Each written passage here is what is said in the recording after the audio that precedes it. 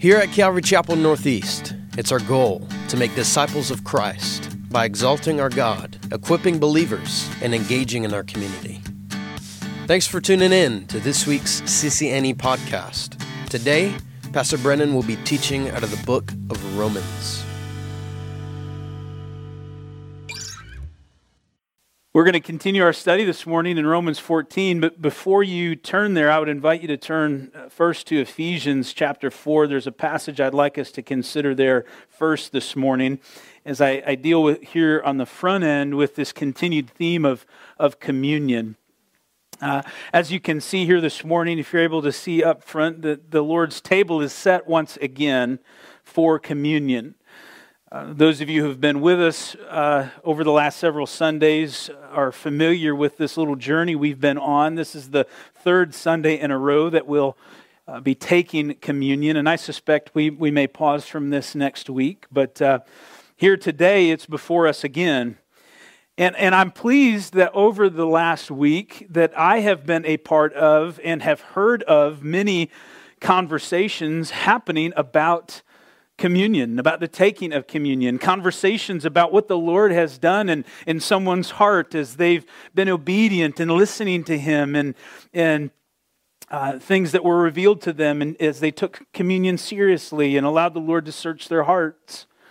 Conversations over the approach that we've taken towards communion here, and even some debate as to what is the right heart in communion, what's the right way for us to approach it.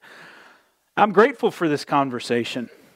In many ways, it's a mission accomplished, as it were, that we're considering this truly what is a sacred ordinance in His church. That is something that Jesus Himself said, do this often in remembrance of me. That we're doing so with more focus and with intention. And as we've considered, communion is far more than the simple eating of bread and the drinking of the juice. Communion, when truly practiced, is koinonia, that Greek word that speaks of intimate fellowship between the members of the body of Christ. And so each and every one of us together participating in the body and blood of Jesus. Something that's truly beyond our understanding, but truth rooted in His Word nonetheless. This communion is about examining our hearts as we remember His sacrifice. And then allowing this examination, allowing the opportunity as the Lord searches your heart to produce within you necessary things, whether that be repentance or to bring about a right perspective. Or to produce joy within you as you look forward in the act of taking communion. Of course, we know that Scripture says we proclaim His death until He comes. And so there's an element as well that not just looking back on what He's done, not just looking inward at what He is doing, but being able to look forward and to say, Lord, You're coming again. These are things that are accomplished through communion. In communion, there is a supernatural work that can take place in our hearts, individually and corporately. And my question amongst a handful this morning would be, do we want that? As you think about communion, and not to suggest at all that even my words shared just now or that they accurately capture every element of communion, but as you think about these things, and as you've reflected on communion yourself, and to consider the significance of it and the fellowship that ought to be characteristic of it, do you find yourself saying, I want that? I want to be a part of that. I think it's foolish when we think that we've arrived. Amen? We often do. That we're ever beyond the place of looking more intently into the Scriptures and allowing the Lord to draw us deeper. So often, I think that we settle, albeit perhaps not intentionally, but we settle for less. So often than what the Lord really has for us. We settle for copies, oftentimes, of the real thing. I'm always mindful of the beggar, the paralytic there on the steps of the temple that we read about in Acts, who probably on the very morning that he was prepared once again to ask for a handout, would have been, as he asked, very content to receive what was truly just a matter of pennies, tossed into a cup once again. But there on that particular day, as recorded in Scripture, as a few of the disciples were making their way up those steps, Peter, I believe, looked at this man who asked, and he told him, "Silver and gold I do not have. What I do have I give to you. Rise, take up your mat and walk." That man, that morning, do you think he had any sense that day that would be the day that there on the steps he would be restored? That he would get up and walk? Or did he sit up that morning thinking, just a few more pennies? One could argue there was some contentment in that, perhaps. But I think it's a picture oftentimes of where we're at. To think and consider sometimes of all that the Lord has for us, and to say, and I'll give you permission to say it, to say, Lord, I want more of you. I want more of you. I want to experience more of you. I want to experience more of what you have for your church in the area of fellowship and community. I think this is something that is the case with communion. This intimate fellowship instituted by Jesus, practiced regularly by the early church, a central part of their gatherings, debated certainly by many as to how exactly it worked, but amongst all of them, regardless of their stance, considering the significance and the power of it in the life of the believer. And so then as we take to know that this fellowship that hopefully more and more of you are longing for it to be truly experienced, is to allow the Lord to work in our midst such that unity is achieved. That unity that Jesus prayed for His church. The unity that Paul exhorts us to in Scripture. And look, as we think about even the last few weeks, I know that last week in particular, some refrained from partaking, myself included. And I want you to know that lest we get hung up on that in particular, it's not about not taking communion. My goal as we've considered these things is certainly not for less people to partake. And certainly for people not to partake because they feel in a sense that they're not worthy or because there's been guilt and shame heaped upon them. Wouldn't want that at all, because the fact of the matter is we're not worthy. We never are. It's only because of Jesus that we can participate and partake. But rather for us to take it seriously, to be willing to say, Lord, I know based off of what I see in Scripture that you want unity in your church. You want people to take seriously the convictions in their lives that come from the Holy Spirit. You want among your people a regular practice of confession and repentance and restoration. That's to be evident amongst us. That you have, Lord, something special for the community of believers. And so then, with hearts examined, if we give ourselves to that process, with people who have taken action on the things that the Lord's convicted you on, as He searches your heart, then we engage in this process whereby I believe the Spirit is able to work more freely in His church. And so I can say for me, as one who last week said, you know what, the Lord has told me clearly to refrain from taking, and I shared that with you in transparency. That I know for this week, because of that, and I'm not holding myself up here as the model, as it were, but to share with you that I know that this week, today, as I've taken already in our first service, that I was more excited to take a communion this week than I really have been at other times in my life. Because there was a sweetness in it, an excitement to partake, knowing, Lord, I listened. Lord, I listened. I tried to be obedient, and you did something. You did something in my life. You worked, and so it gives me confidence that He's alive and that His Spirit is in fact within me and that He is about the process of sanctifying and changing, because I know that there's nothing in me apart from Him that would ever desire such things. Do we want that in our lives? Consider for a moment, I had you turn there in Ephesians chapter 4. In Ephesians 4, specifically in verses 11 through 16, Paul gives us some insight here into the church.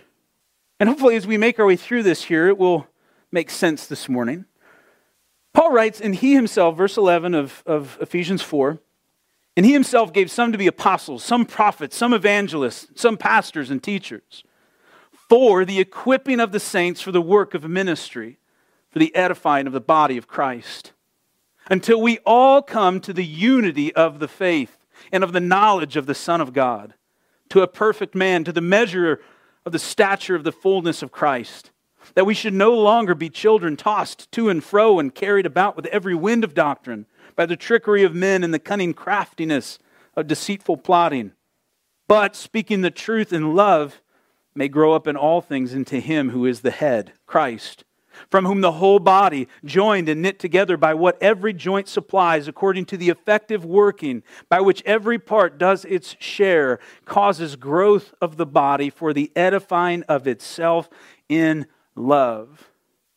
Paul here is describing the type of fellowship, the koinonia, that should exist within God's church. It's a wonderful thing here as we read this, because we see here that Paul is saying this is about the body of Christ working together, submitting to one another, being used by God for the benefit of all. Life in Christ, being a part of the church, it's not a one-man show. It's a community. I would ask, do we know this kind of fellowship? Now, we know some of it for sure. I'm blessed by this body of believers. But as I've mentioned even here this morning, and as I alluded to last week, I think there's more for us. We ought not settle and just simply say, okay, we've arrived. I think we've got it all figured out. Or even last week, as I asked, look around. As you're to look around here again this morning and you find different faces, could you say, man, I'm truly in intimate fellowship with each and every person here? That's a difficult thing for us to say, right? That's a difficult thing to be accomplished in this setting. It's hard in this setting, albeit this is an important one, for this is the public teaching and preaching of His Word, but it needs to go beyond this. There's an element that needs to move beyond this. This is then the importance for the church engaging in life groups, smaller men's and women's studies, groups of accountability, the body taking action on meeting together and getting together with one another and all the different things that come along with community. It's essential if we're really going to be able to connect in the way that God desires. And so I'd ask again, do you want that? Or differently, what if today we said we're not satisfied? What if we all said we want more of what God has for us and really began to pursue it? What might happen? Paul David Tripp, many of you are likely familiar with him. He's one of those guys who captures things in words that I find myself going, man, why didn't I say that? Right? He writes this, and it caught my attention. None of us exists in fully unified communities of faith.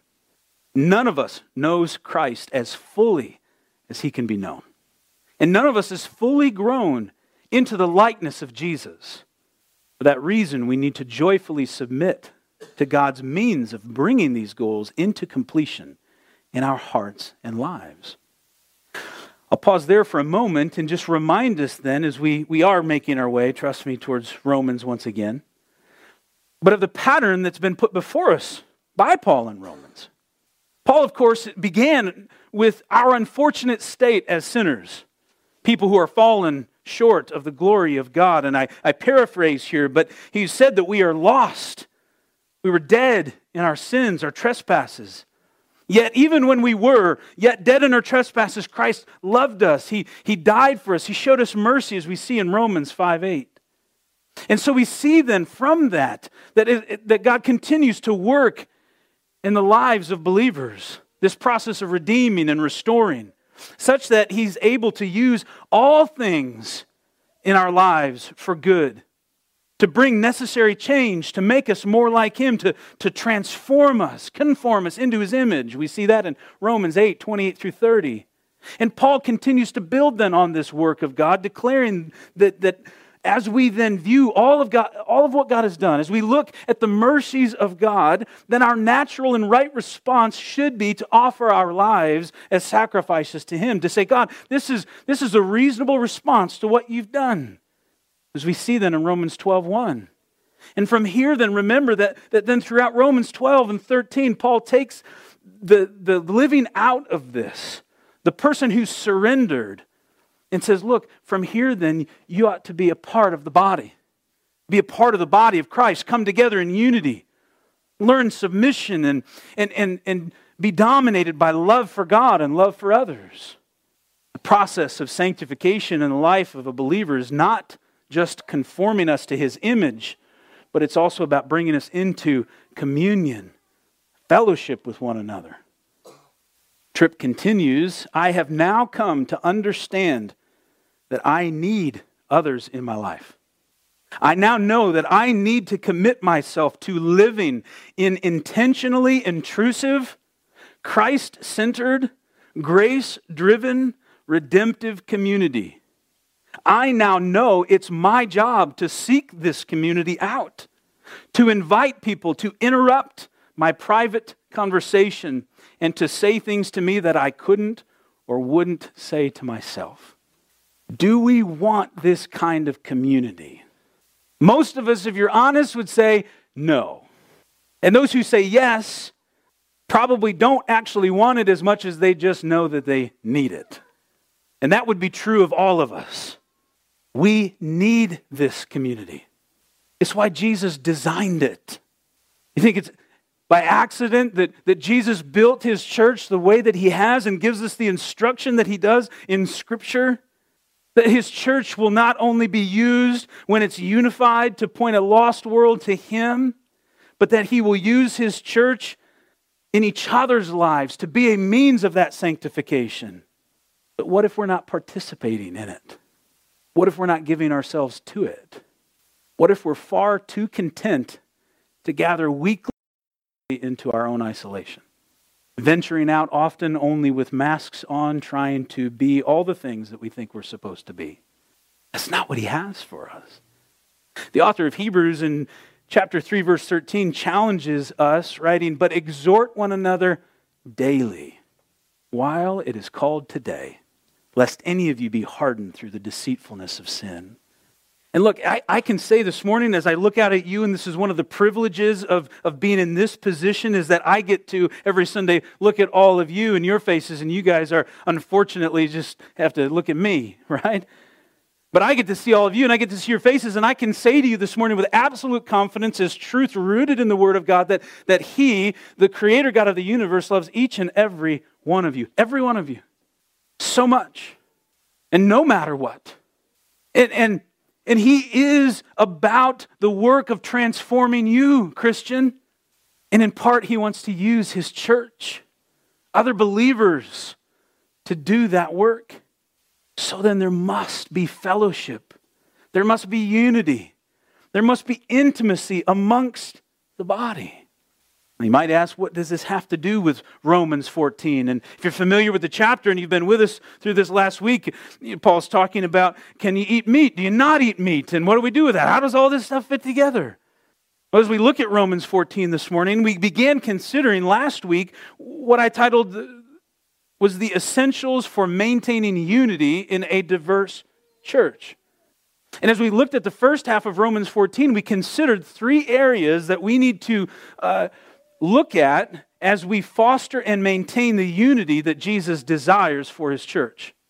That is, if we want the kind of life-transforming, redeeming, Christ-centered, grace-driven community that Jesus has for us, then as we considered last week, we must first, as believers, genuinely accept other believers even when we have different perspectives.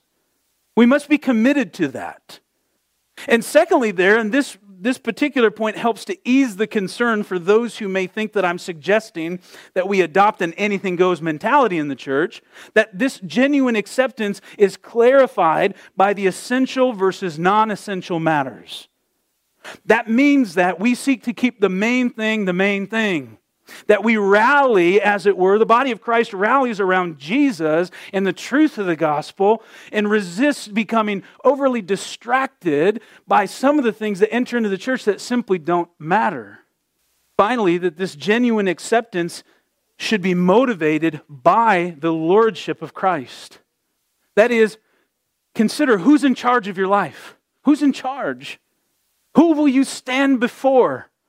And so when we begin to understand that, we should then be less concerned with pleasing others or addressing others' behavior and more about our surrender to Him. And let me tell you, when we're focused on surrender to Him and making sure that we say, man, I want my life to be wholly given to Him, wholly surrendered to Him, then all of the other things really start to fall into place.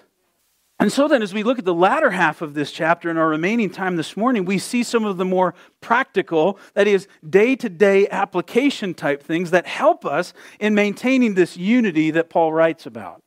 In verse 13, he says, "Therefore let us not judge one another anymore, but rather resolve this, not to put a stumbling block or a cause to fall in our brother's way."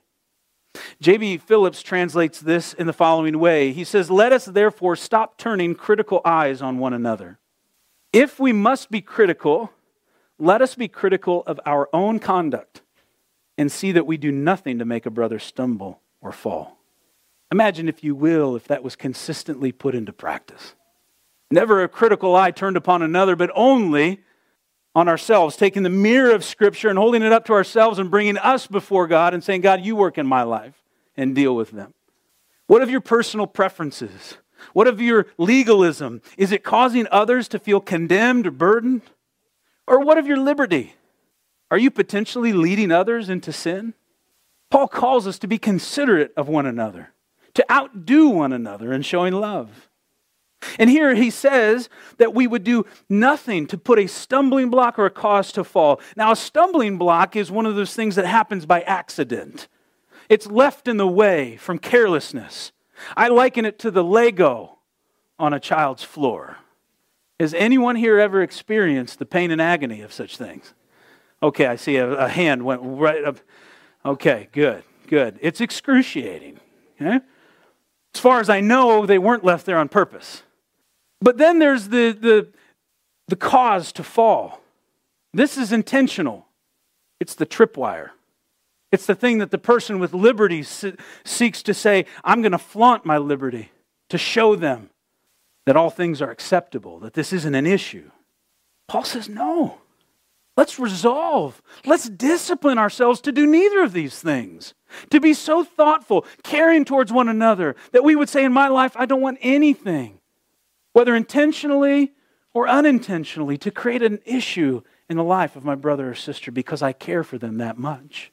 Now, it may be an easy thing for us to read this, but it's an entirely different thing to put this into practice. This is no light matter, and so it is a good question to say, Paul, what's the basis for such a commitment? But as Paul does, he would answer that question in verses 4, and am convinced nothing unclean of itself.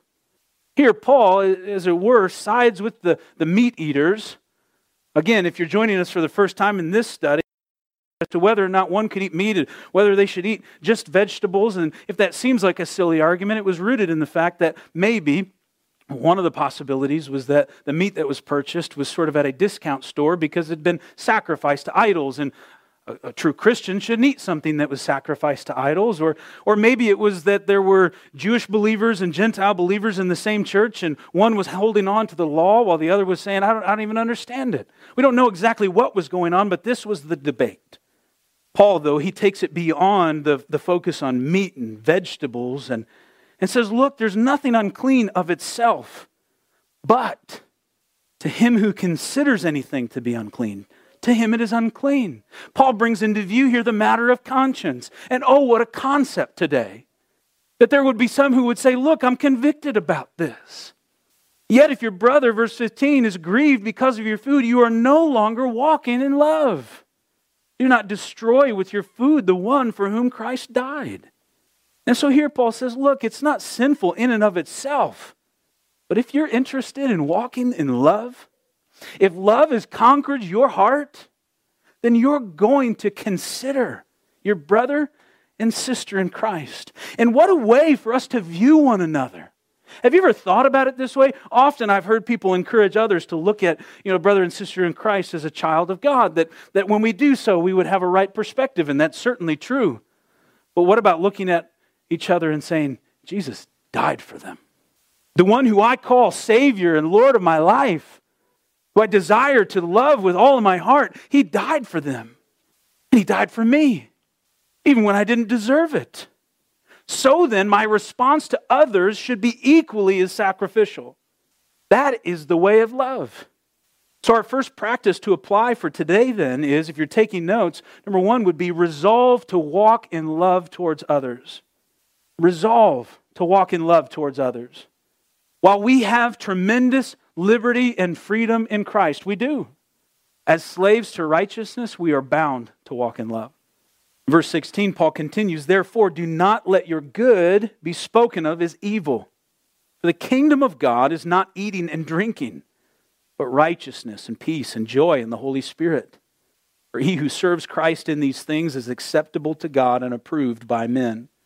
It is a wonderful thing when someone comes to the saving knowledge of Jesus Christ. Amen? And it's a wonderful thing, too, that they begin to see the world differently.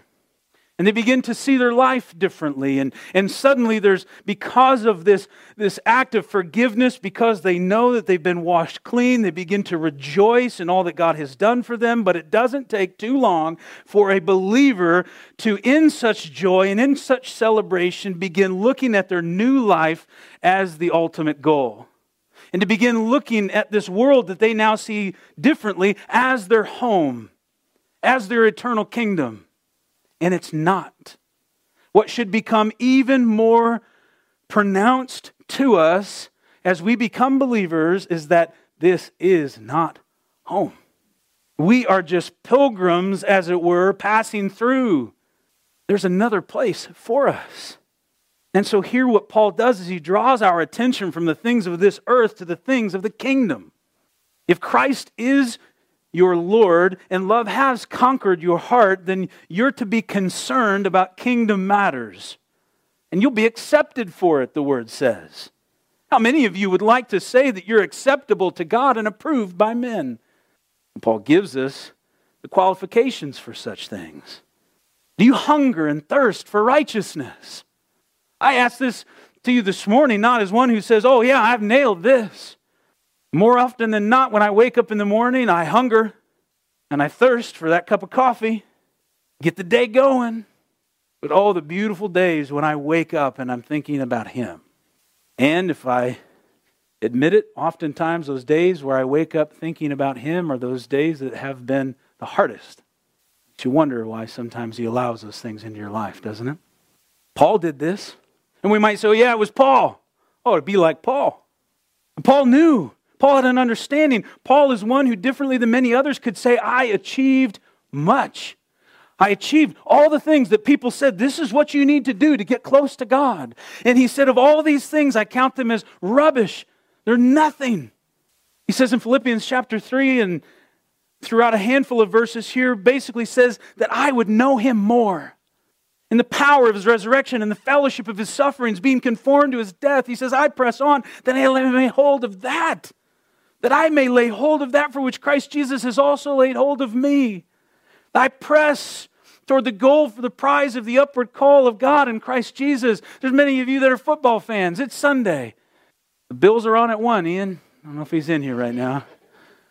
You know, when Paul uses this language here, to me the greatest similarity that we can see to the language that he's using is that of a linebacker who's blitzing and he's absolutely going to make a sack. And you see guys that are doing this and they are just, man, what are they doing? They're blasting guys, throwing people off, doing everything they can to get through. And a big old lineman comes up and probably tries to stop them, right? And what are they going to do? They're going to bounce around it. They're going to shove them to the side. They're going to do whatever they can to get to that guy. And today, many people around the country will watch that and be absolutely enamored with it and scream and yell and celebrate. And what Paul's saying is that right there, that's what we're to be doing about Jesus. Are you willing to pursue Him with that level of intensity and fervor? Is He the one who is in your sights? You're saying, I don't care what happens. I don't care what I'm up against. I want more of Jesus. And so I'm going to go after it with what Paul's saying. Do you hunger for that? Do you thirst for that? We do when we're living for the kingdom, when that's what we keep in view. And so our second application this morning would be, if we want to maintain unity in this church, we live for the kingdom. When you live for the kingdom, you'll be leading and living at the right level. Verse 19, therefore, let us pursue. There's this active language again. Let us pursue the things which make for peace and the things by which one may edify another. Do not destroy the work of God for the sake of food. All things indeed are pure, but it is evil for the man who eats with offense. It is good neither to eat meat nor drink wine nor do anything by which your brother stumbles or is offended or is made weak.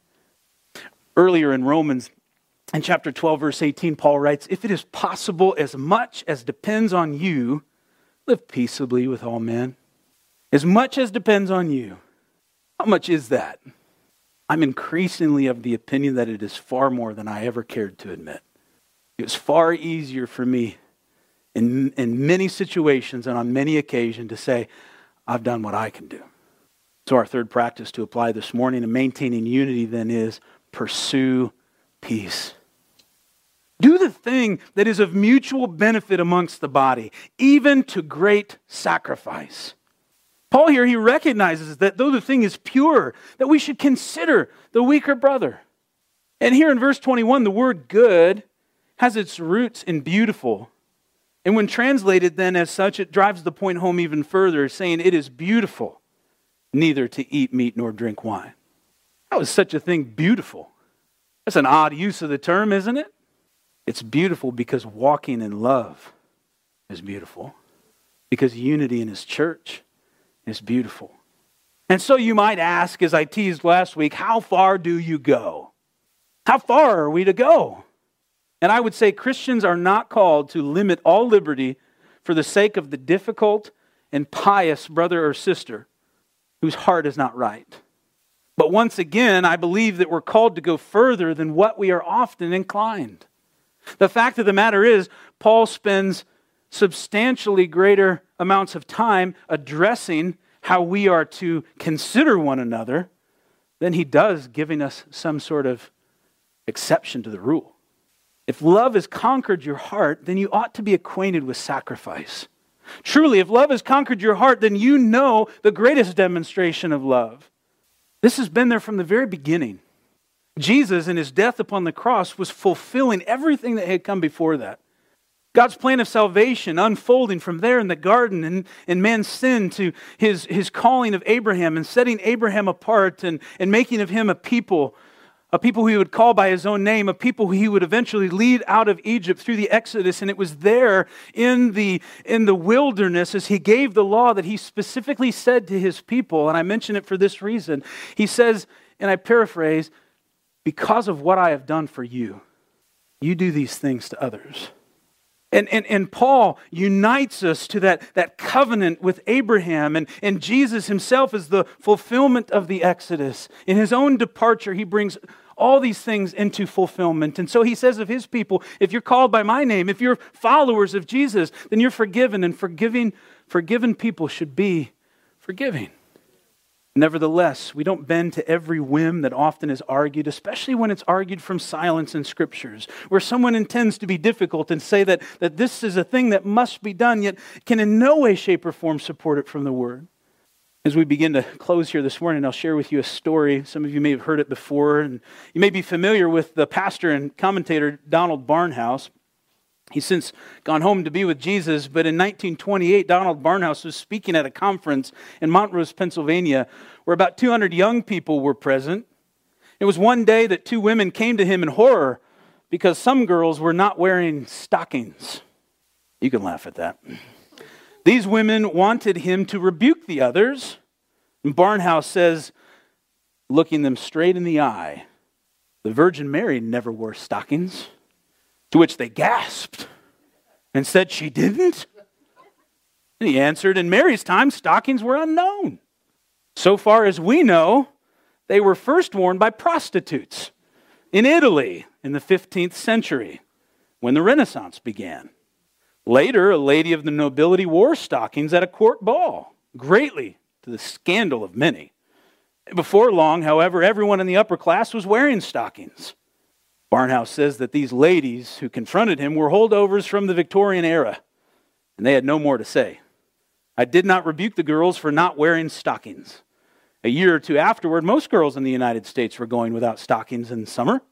Nobody thought anything about it. Nor, he said, do I believe that this led toward the disintegration of moral standards in the United States. Times were changing, and the step away from the Victorian legalism was all for the better. Paul does call us to consider the weaker brother, but the one with a sincere heart. The one who through fellowship and community you become aware is seeking the Lord and is struggling in an area of their life. And because it's what's demonstrated amongst the community of believers, they're willing to open up and to share. Tell others of their struggle and their burdens. And believers enter into that and bear that burden with them. Begin to pray for each other. Meet with each other. That's biblical community. And Paul gives us further guidance as it pertains then even to our own conscience, saying in verses 22 and 23, do you have faith? Have it to yourself before God. Happy is he who does not condemn himself in what he approves, but he who doubts is condemned if he eats, because he does not eat from faith. For whatever is not from faith is sin. Here, Paul successfully brings our attention back from potentially looking at others, the weaker brother, the stronger brother, the external matters, to looking at ourselves and the internal matters. And this is really a way for Paul of encouraging us to say, Lord, what is it in my life that isn't pleasing to you? What is it in my life that you've been speaking to me about, that you've convicted me in? And rather than looking to others at what they do and what they don't do, or even in some cases listening to a well-intentioned brother or sister trying to give me advice, might we practice seeking the Lord and hearing his voice, being led of the Holy Spirit? If there is liberty, as you seek the Lord, if there's liberty, your conscience is clean, praise God. But if you're troubled, there's conviction there, if there's uneasiness, then refrain in obedience to Christ. So number 4 in our application this morning would be live by faith with a clean conscience. Here's the thing about living by faith. To reiterate again that listening and hearing the Holy Spirit in our lives and being used, yes, by the Spirit in each other's lives. As we open up the door of vulnerability and transparency, it's not us pounding down that door in others' lives, but living in community and allowing the Spirit to do that work. And that's a big question. Are we able to hear? Study your Bibles, pray, listen, apply it. Or do we spend time just listening to everyone else over this past week around these various convictions and things that the Lord is doing, yet still so many conversations, admittedly myself a part of some of them, where it's more about what other people should be doing, not necessarily about what the Lord's doing in my own life or my own heart. Yes, we're called to exhort each other, to support each other, to bear one another's burdens, to point people to Jesus, to encourage people. And as we take communion, take that time seriously to say, Lord, search my heart. Not so that we can come to a place where we can say, I'm worthy to take, but that we can come to a place where we can say, I can take in a worthy manner. Because I've allowed you, Lord, to have the rule and reign in my heart. And as we do these things then for one another, then I believe we find ourselves engaging in the kind of unity that God desires for us. Amen? And here's what we're going to do with communion this morning. As you feel led to come forward and take as each row is released. Similarly to past weeks, you come forward and you can make your way back. But I would invite you as you do to spend time in prayer and worship. But then as you return to your seats, I'd invite you to take there on your own. Whether you take as a family, if you're here as a family, or as an individual, or maybe you're here, you've got a friend, however you want to do it. If you want to just pray with somebody and take, I'd welcome you to do that. And continue to worship, and then we'll close out in prayer. Today is an opportunity for you to take in a personal way. Here at CCNE, there are so many events happening throughout the week, so make sure that you're subscribed to the weekly e-bulletin so you can be fully informed of all that we're doing.